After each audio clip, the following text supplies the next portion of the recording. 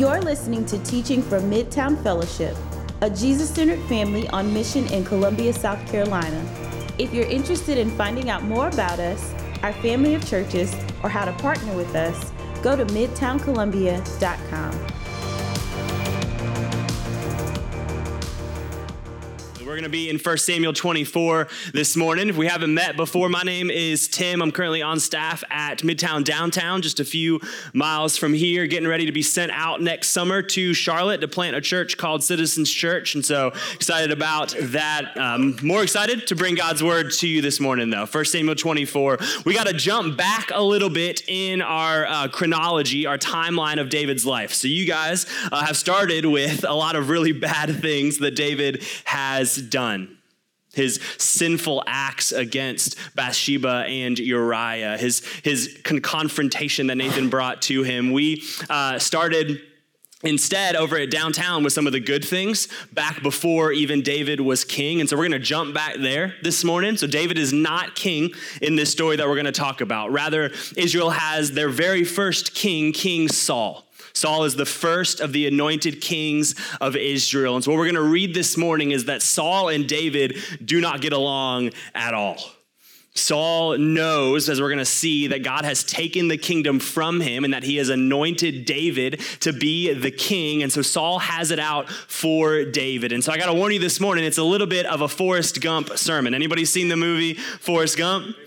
Yeah, so Forrest Gump starts with Forrest, the main character, sitting on a park bench waiting for a bus. And then what you find out throughout the rest of the movie is why this bench is so important and why he's sitting there waiting. And that's actually what we're going to do this morning. We're going to start not on a park bench, but in a cave. And we're going to look back through the rest of our time to see why this cave is so important and what is going on here. And I got to warn you, we have a ton of scripture this morning, but I know that you guys love God's word, and so we're going to love it. We're going to be excited about it. 1 Samuel 24, we're going to start in verse 1. If you need a Bible, there should be some on the seat backs.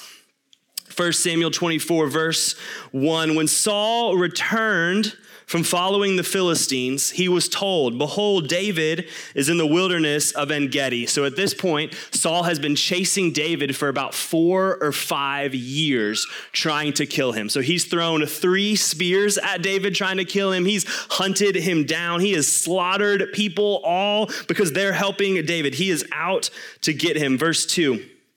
Then Saul took 3,000 chosen men out of all of Israel and went to seek David and his men in front of the wild goats' rocks. And he came to the sheepfolds by the way where there was a cave, and Saul went in to relieve himself. I love the details of the Bible. Right? Like, this is how you know this is not just men writing. This is inspired word of God written by the Holy Spirit, men who, as they were empowered by the Holy Spirit, because it doesn't leave out any of the details of humanity. Right, so here's Saul chasing David, trying to kill David, and he's got to take a bathroom break. No loves or pilots, no truck stops. So he goes into the cave. Keep reading. Now David and his men were sitting in the innermost parts of the cave. So this was a movie. You would hear the music rising. Right? Dun, dun, dun, dun, dun. Just hitting the toms. Dun, dun, dun. Right? Here's Saul using the bathroom in the cave. David and his men, who he's been chasing for 5 years, and this is their moment. Saul is quite literally in a vulnerable position, and David can take him out.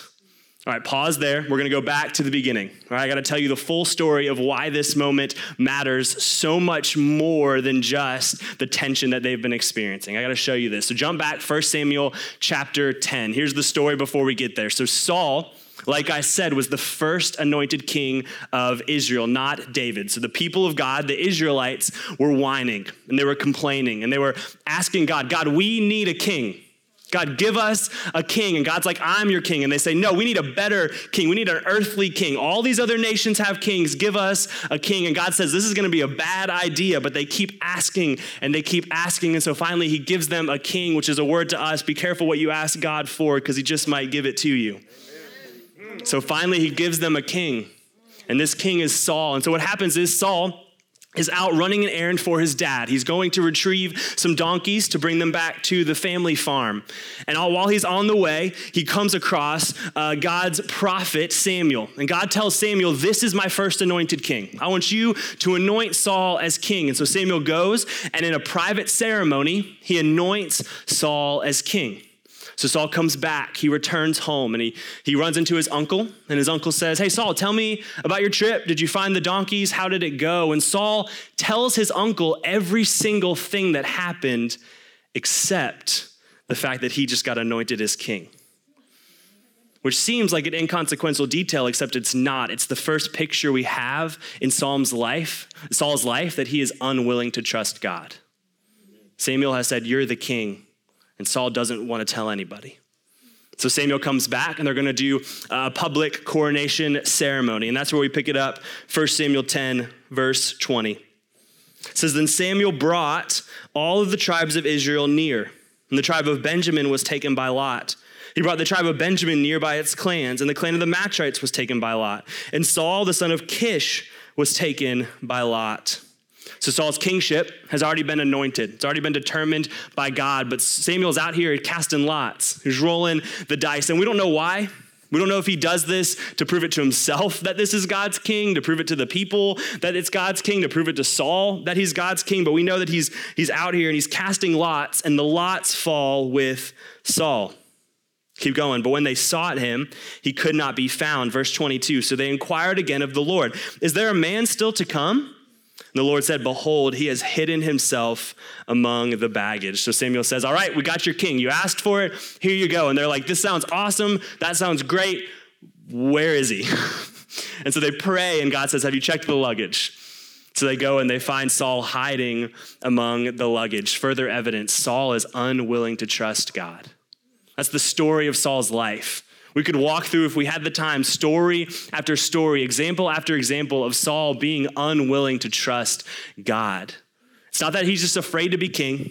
It's not just that he's just afraid to step up to the task. He is unwilling to trust. God has said something and declared something over his life, and he is unwilling to step into it because he doesn't trust God.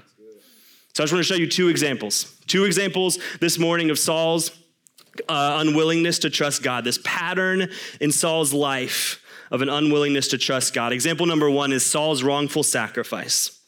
Saul's wrongful sacrifice. So after his coronation, Samuel gives Saul explicit instructions. He says, all right, Saul, I need you to go to a place called Gilgal, and I need you to wait there 7 days. And at the end of the 7 days, I'm going to come to you. We're going to offer some sacrifices, and then we're going to go whoop up on some Philistines. That's what he says.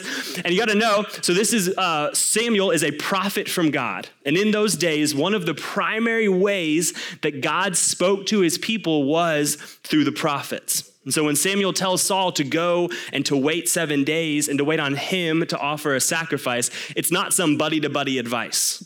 All right, this is not some just political, hey, think about this as one of your advisors. He's actually saying, hey, the Lord wants you to go, and he wants you to wait on me, and then we're going to sacrifice together. Pick it up, 1 Samuel 13, verse 8. It says, he waited 7 days, Saul waited 7 days, the time appointed by Samuel. But Samuel did not come to Gilgal, and the people were scattering from him. So Saul said, bring the burnt offering to me and the peace offerings. And he offered the burnt offering. So God commanded Saul through Samuel to wait 7 days. Samuel was going to come and offer the sacrifices. Saul doesn't listen. He doesn't do it. He doesn't trust God. He takes matters into his own hands. Verse 10, as soon as he had finished offering the burnt offering, behold, Samuel came. Perfect timing. And Saul went out to meet him and greet him. Samuel said, what have you done? And Saul just comes up with all these excuses. Look at him. And Saul said, when I saw that the people were scattering from me, and that you did not come within the days appointed, and that the Philistines had mustered at Michmash, I said, now the Philistines will come down against me at Gilgal, and I have not sought the favor of the Lord. Look at this. So I forced myself and offered the burnt offering. Saul says, Samuel, you don't understand. You weren't there. You didn't get it. The people, they were scattering from me. The Philistines, they were pressing in on us. You don't understand. You weren't there. You don't know what I was going through. I didn't want to. I had to. It says I forced myself to do it. Here's what he's saying here. Here's how we would say it in our days. Yeah, I know I wasn't supposed to, but my circumstances dictated my disobedience. My circumstances, what was pressing in around. Yeah, I know I wasn't supposed to do that, but you don't get what I was going through. You weren't there. You don't get how stressful my job was. You don't get how disobedient my kids were being, how frustrated my kids were making me. Saul's letting his circumstances dictate, drive, determine his disobedience. That's Saul's pattern in his life. That's what he's going to continue to do, continue to say. Here's what Samuel replies, verse 13. And Samuel said to Saul, "You have done foolishly. You've not kept the command of the Lord your God with which he commanded you, for then the Lord would have established your kingdom over Israel forever." So Samuel hints at what Saul's unwillingness to trust God is going to cost him. It's going to cost him the kingdom. Sin has very real consequences. It affects us. That's example number one. Example number two, Saul and the Amalekites. Saul and the Amalekites. Skip down to 1 Samuel 15. 1 Samuel 15. I promise we're going to get back to the cave eventually.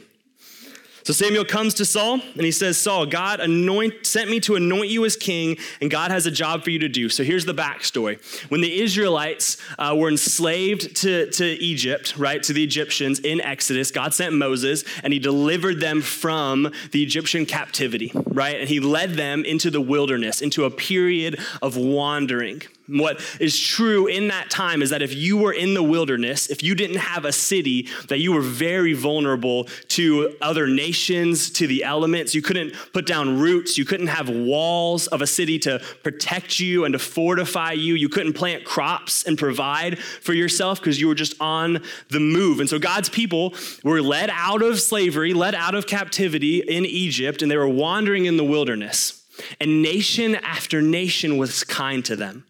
They took care of them. They cared about them. They provided for them. Every nation they came across took care of them and helped them except for one. And that was the Amalekites. The Amalekites saw the Israelites, saw God's people in harm, in threat to harm. He saw them wandering, no protection, no help. And they said, "Let's get after them. Let's go get them." And so the Amalekites attacked them. They went against God's people. And so God says, "Hey, I remembered that. I remembered what they did to you. I remember when you were vulnerable and you were outcast and you were wandering in the wilderness. And I remember how these people went against you to harm you. I remembered that." And so he says to Saul through Samuel, "I want you to go and I want you to be my instrument of justice. I want you to be my instrument and I want you to wipe them all out." That's what God says. He says, every single one. Don't leave any of them. Don't leave any crops. Don't leave any animals. Wipe them all out, which might sound like, whoa, right? God says wipe out an entire people group. But here's what you got to know about our God is our God does not let injustice or oppression go unrectified and unhelped. And so he sees in his goodness, in his kindness, he sees, I remember when my people were marginalized and pushed aside and oppressed and without help. And I remember how these people came and took advantage of them and pushed them down and attacked them. And I will not let that go unanswered for. God is a God of justice and goodness. And so he sends Saul against the Amalekites. 1 Samuel 15, verse 7. And Saul defeated the Amalekites from Havilah as far as Shur, which is east of Egypt. They took Agag, the king of the Amalekites, alive, and devoted to destruction all the people with the edge of the sword. But Saul and the people spared Agag and the best of the sheep and of the oxen and of the fattened calves and the lambs and all that was good, and would not utterly destroy them. All that was despised and worthless they devoted to destruction. So God says, go destroy everything. Saul doesn't do it. He doesn't do it. He disobeys again. And then I love this next part. So Samuel shows up. We're not going to read it, but Samuel shows up and he's like, all right, Saul, did you do it? And Saul says, yep. And Samuel's next line is literally, well, then why do I hear this sheep crying? Which I think is so, like Saul's there like, yep, I killed all of them, all the sheep especially. Are you sure the sheep? All the sheep. And then you just see this little lamb kind of come up behind Saul. And Samuel's like, are you serious? Like all, and it's just like, bah. I think it's hilarious. Details of the Bible. We'll talk about it later. It's fine. Verse 17. And Samuel said, though you are little in your own eyes, are you not the head of the tribes of Israel? The Lord anointed you king over Israel, and the Lord sent you on a mission and said, go, devote to destruction the sinners, the Amalekites, and fight against them until they are consumed. Why then did you not obey the voice of the Lord? Why did you pounce on the spoil and do what was evil? Notice this, underline it. If you're the type of person who writes in your Bible, underline it. Why did you do what was evil in the sight of the Lord? So the sight of the Lord is a theme throughout the Old Testament. And it's often put up against the sight of man, or what's right in the eyes of man. So what happens there when we don't trust God is this deeper reality that we think our sight is better than God's sight. That we think the way that we see things is better than the way that God sees things. That we think we know more or understand more or see clearer than God sees or knows or understands. It's his sight versus our sight. Verse 20, and Saul said to Samuel, I have obeyed the voice of the Lord. I've gone on the mission on which the Lord sent me. I've brought Agag, the king of Amalek, and I've devoted the Amalekites to destruction. But, notice this, but the people took of the spoil, sheep and oxen, the best of the things devoted to destruction, to sacrifice to the Lord. Notice who? The Lord your God in Gilgal. So Saul starts pointing fingers. He's like, I did all my part of the people. Like these people you gave me to lead, they didn't, it was their fault. Verse 22, and Samuel said, has the Lord as great delight in burnt offerings and sacrifices as in obeying the voice of the Lord? Behold, to obey is better than sacrifice, and to listen than the fat of rams. He says, Saul, it's not about what's doing right in your eyes. It's about doing what's right in the eyes of the Lord. It's not about what you thought was right. It's about what is right. And God is the one who determines that. God is the one who declares that. Verse 23, for rebellion is as the sin of divination, and presumption is as iniquity and idolatry. Here's what he's saying. He says rebellion and assuming you know better than God are just as bad as witchcraft and idolatry. Which if you're like me, that hits. Right? Assuming you know God, rebelling against God is just as worthy of God's justice and punishment as witchcraft or idolatry, of worshiping false gods. It says, because you have rejected the word of the Lord, he also has rejected you from being king. He reminds Saul, the kingdom's taken from you. You're no longer going to be king. Your sons are not going to be king. Your kingdom is done. All right, I want to pause here. Promise we're getting back to the cave. I just want to show you why this matters, right? Why are we talking so much about Saul and his lack of trust in God? Chances are, if you're like me, these examples aren't really hitting specifically, right? So it's like chances are tomorrow morning you're going to wake up, go to work, or head to parent your kids or whatever, and you're not going to be faced with some of these temptations that Saul was faced with, right? So you're not going to head into work and go, should I offer the sacrifice or not today? I don't know. Right? You're not going to show up and your boss is going to be like, hey, you want to be king? No, I'm going to go hide in the luggage. Right? This is not our specific temptations, but here is the reality. What Saul is facing, the bigger picture of what he's facing is what each and every one of us face every single day. And that's this: will we trust God or will we go our own way? That's what Saul is facing. All these circumstances. God says, do this. And Saul's pressed by his circumstances, by what's going on around him. And he has to decide, do I follow the way of Jesus? Do I follow what God says? Or do I go my own way? And all of us face this decision after decision. This afternoon, you're going to walk through decision after decision where you have to decide, do I follow and trust God or do I do my own thing? Every area of your life. Money. Right? Are you going to trust him? Right? When the bills are pressing, when that bank account's just getting a little bit lower, when you got that next payment, and then Aunt gets up and says, hey, we're trying to do a give project. We're trying to help plant churches in Greenville and in inner city Columbia. Are you guys going to give and give sacrificially? I don't know. I know God said that where my treasure is, my heart will be there also, but I don't know. We have to make the decision. Do we trust God or do we go our own way? Parents, kids, what do you think about parenting your kids? Are you going to trust what God has called you into? Are you going to trust that ultimately he is the one who saves, but that you play a role in shaping them towards Jesus? Or are you going to back off and go, it's too much. It's too hard. Are you going to clamp down so much and go, no, I'm in control of everything? Do we trust God or do we go our own way? Relationships, right? When singleness just gets a little bit more lonely than we need or that we want. When our marriages just aren't as fulfilling as we thought they were going to be, when our spouses just let themselves go just a little bit. We're going to trust that God has invited us into our lot in life, or are we going to go our own way? I'll just find somebody new. I'll just marry them regardless. We're going to trust God, or are we going to go our own way? We're going to trust God, or we're going to go our own way. Decision after decision after decision after decision. Will we trust him? What do we do when the dilemmas of our lives press us? What do we do? That's what happens to Saul throughout his life. He's pressed time and time again. Is he going to follow God, or is he going to go his own way? And that's where David's at. 1 Samuel 24. We made it back to the cave. Good job. Here's David hidden deep in the cave. Saul, who's been trying to kill him for 4 or 5 years, doesn't know that he's there in a vulnerable spot. And David has his chance. He's got his sword already. He can take him out. Some of y'all would do anything to be in David's position, right? You got that person in your life? Maybe they're not keeping you from being king, but man, they're annoying. It just feels like that coworker, that boss, they're just out to get me. Ooh, if I had my shot.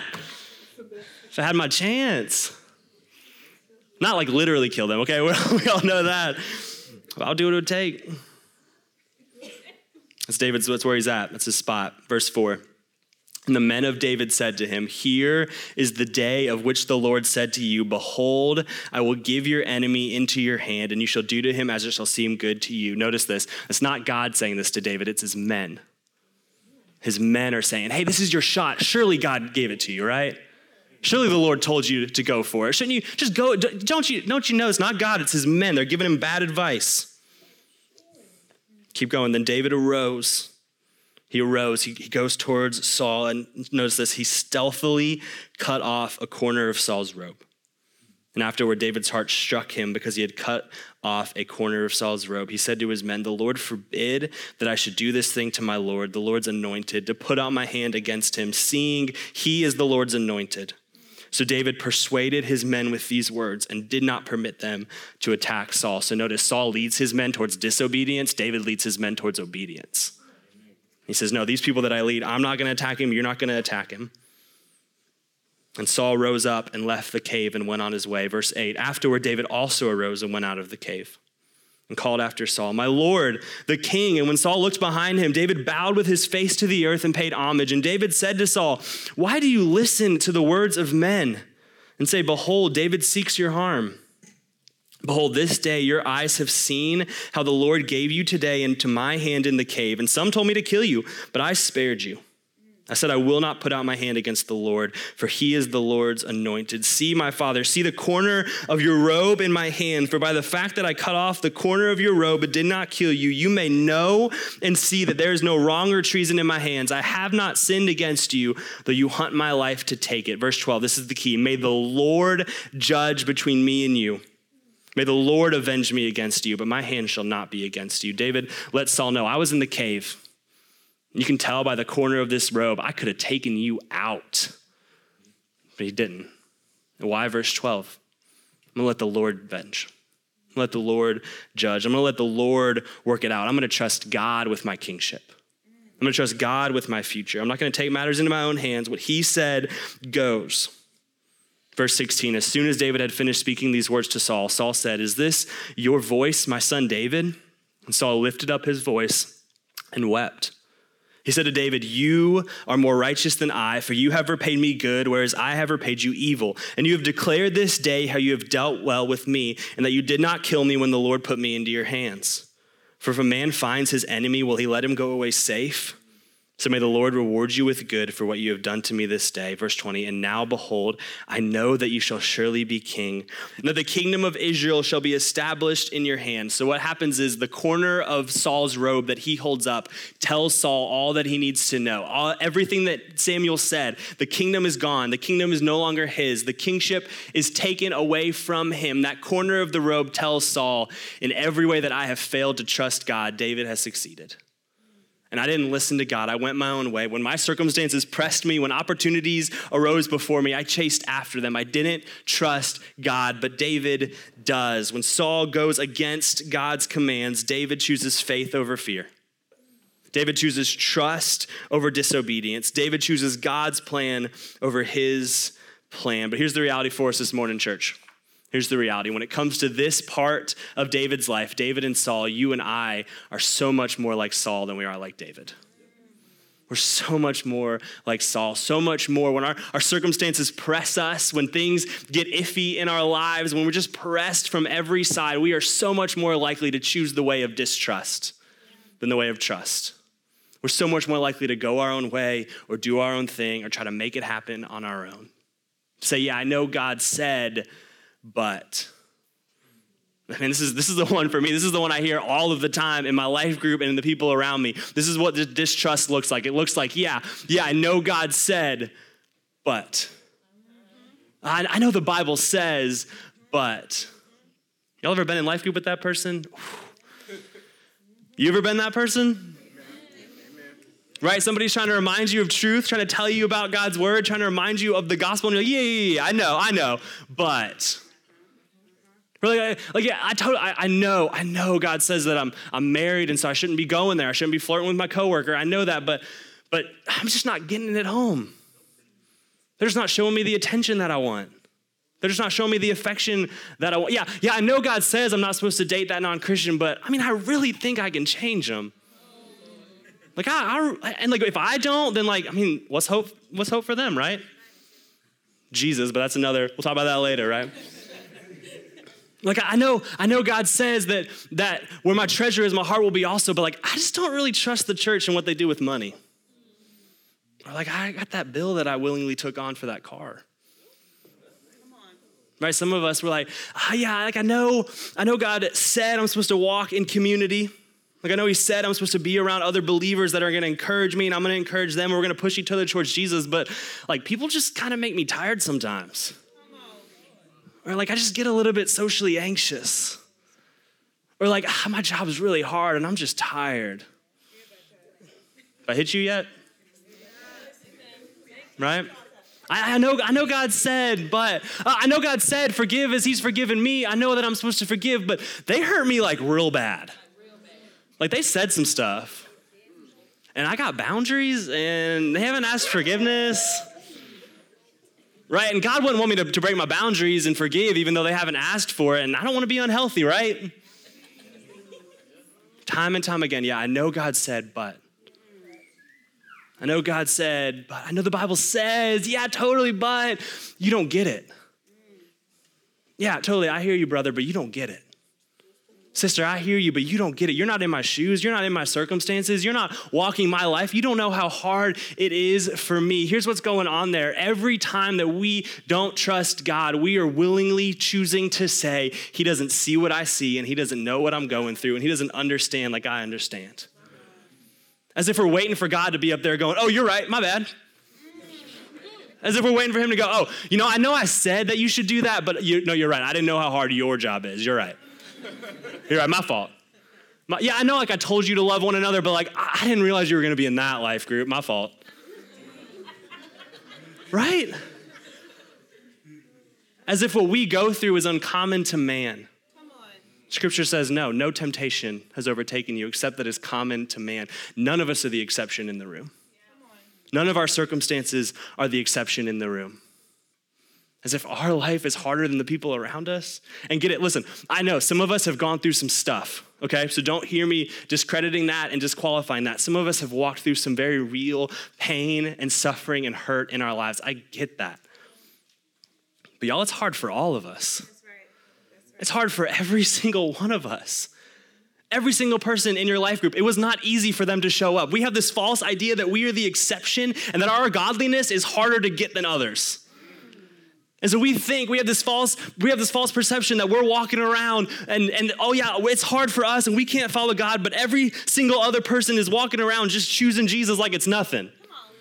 Just walking around going, oh, la-di-da-di-da, no to that sin. I'm going to say no to that sin. I'm going to read my Bible for an hour. I have so much energy and free time. No, it's not hard. It's not easy for any of us. It's hard for all of us. Every single person that shows up to your group on a Tuesday, it was hard for them to get there. You are not the exception. That should be an encouragement to you. I'm not trying to minimize. I'm trying to say, hey, evaluate. God's not surprised by your circumstances. He's not surprised by what's going on around you, and yet he says he is faithful That's what that next part of that verse says. It says, no temptation is overtaking you except that is common to man. The next part says, but God is faithful to provide a way out. Doesn't matter how bad your circumstances are. Doesn't matter how pressing those decisions are. Doesn't matter how overwhelming the stressfulness of it all is. God says, I am faithful. And so none of us are the exception, but even better news than that, God is trustworthy. He's trustworthy. We know that because there's a true and better David that has come.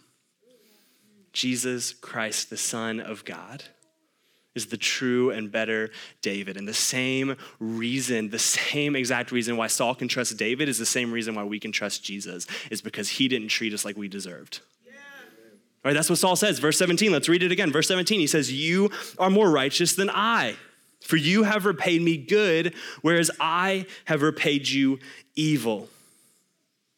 It's the good news of the gospel, right? Jesus could have repaid us as we deserved. He could have given us what we deserved, and yet he doesn't. He treats us so much better than we deserve. He doesn't give us, right? We give him evil. We repay him evil all the time, and he just gives us good after good after good. Jesus never treats us like we deserve. When we were his enemy, Jesus comes for us. When we were in rebellion against him, when we were running away from him, Jesus claims us as his own. When we were busy making everything else in our lives king and ruler and Lord, Jesus declares his kingship by his blood at great cost to him, a great sacrifice to him.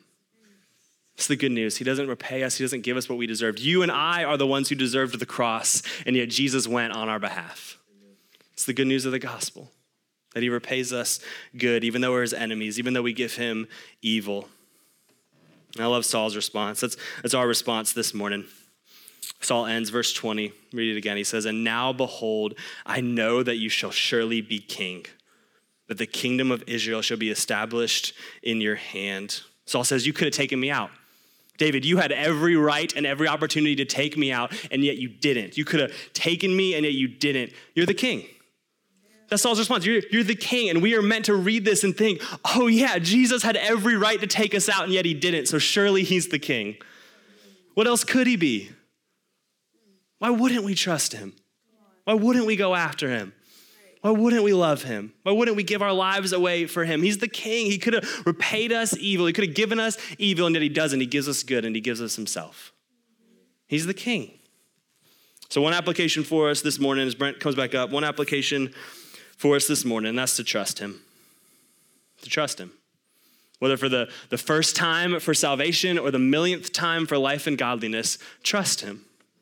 He's the good and perfect and wonderful king. When your circumstances and situations press you, when your circumstances want to dictate your disobedience, trust him. Trust the path that he has laid out. Trust the commands that he has given. Trust the guardrails that he has set up. Trust him. When all you want in life is to go after X, and everyone around you says, go after X, and God says, no, why? Choose why. Trust him. Trust him. It's worth it. It's hard, and it's worth it. Trust him.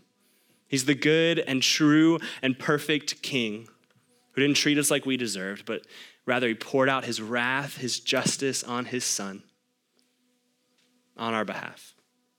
That's what we celebrate every Sunday when we celebrate communion, where we celebrate our crucified and resurrected Savior, right? Who's the king, who didn't treat us like we deserved, but gave himself up for us. Like we see in 1 Samuel 24, David walks out of the cave proclaiming grace and love on Saul. Jesus walks out of the grave proclaiming grace and love on us, on all who would trust in him. So we celebrate his body, we celebrate his blood willingly given and shed for us. That's what we're going to do here in a moment. I'm going to pray for us, and we're going to take communion, and we're going to remember the good news of Jesus, the true and better David, the true and better king. Let's pray together. God, thank you for your word. God, thank you for New Testament and Old. Thank you for the Old Testament that just is full of pictures and pointing to you and the Messiah who came.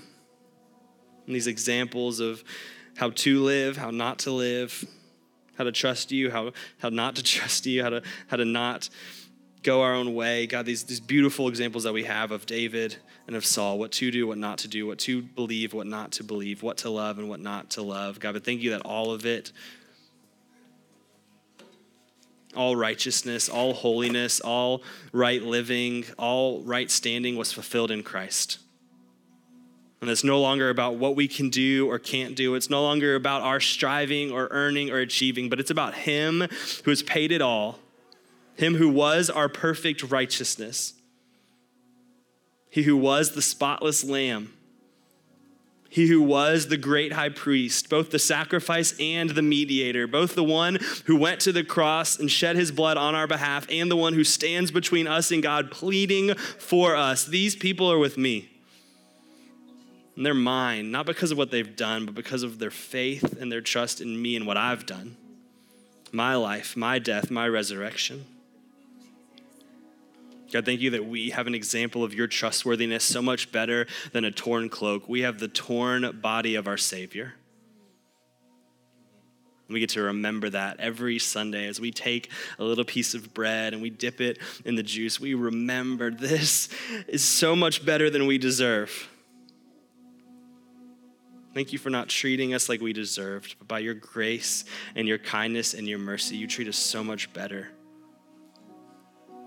I love you. Pray all these things in Jesus' name. Amen. We're going to move into a time of response. You guys can take communion in the back of the room when you're ready.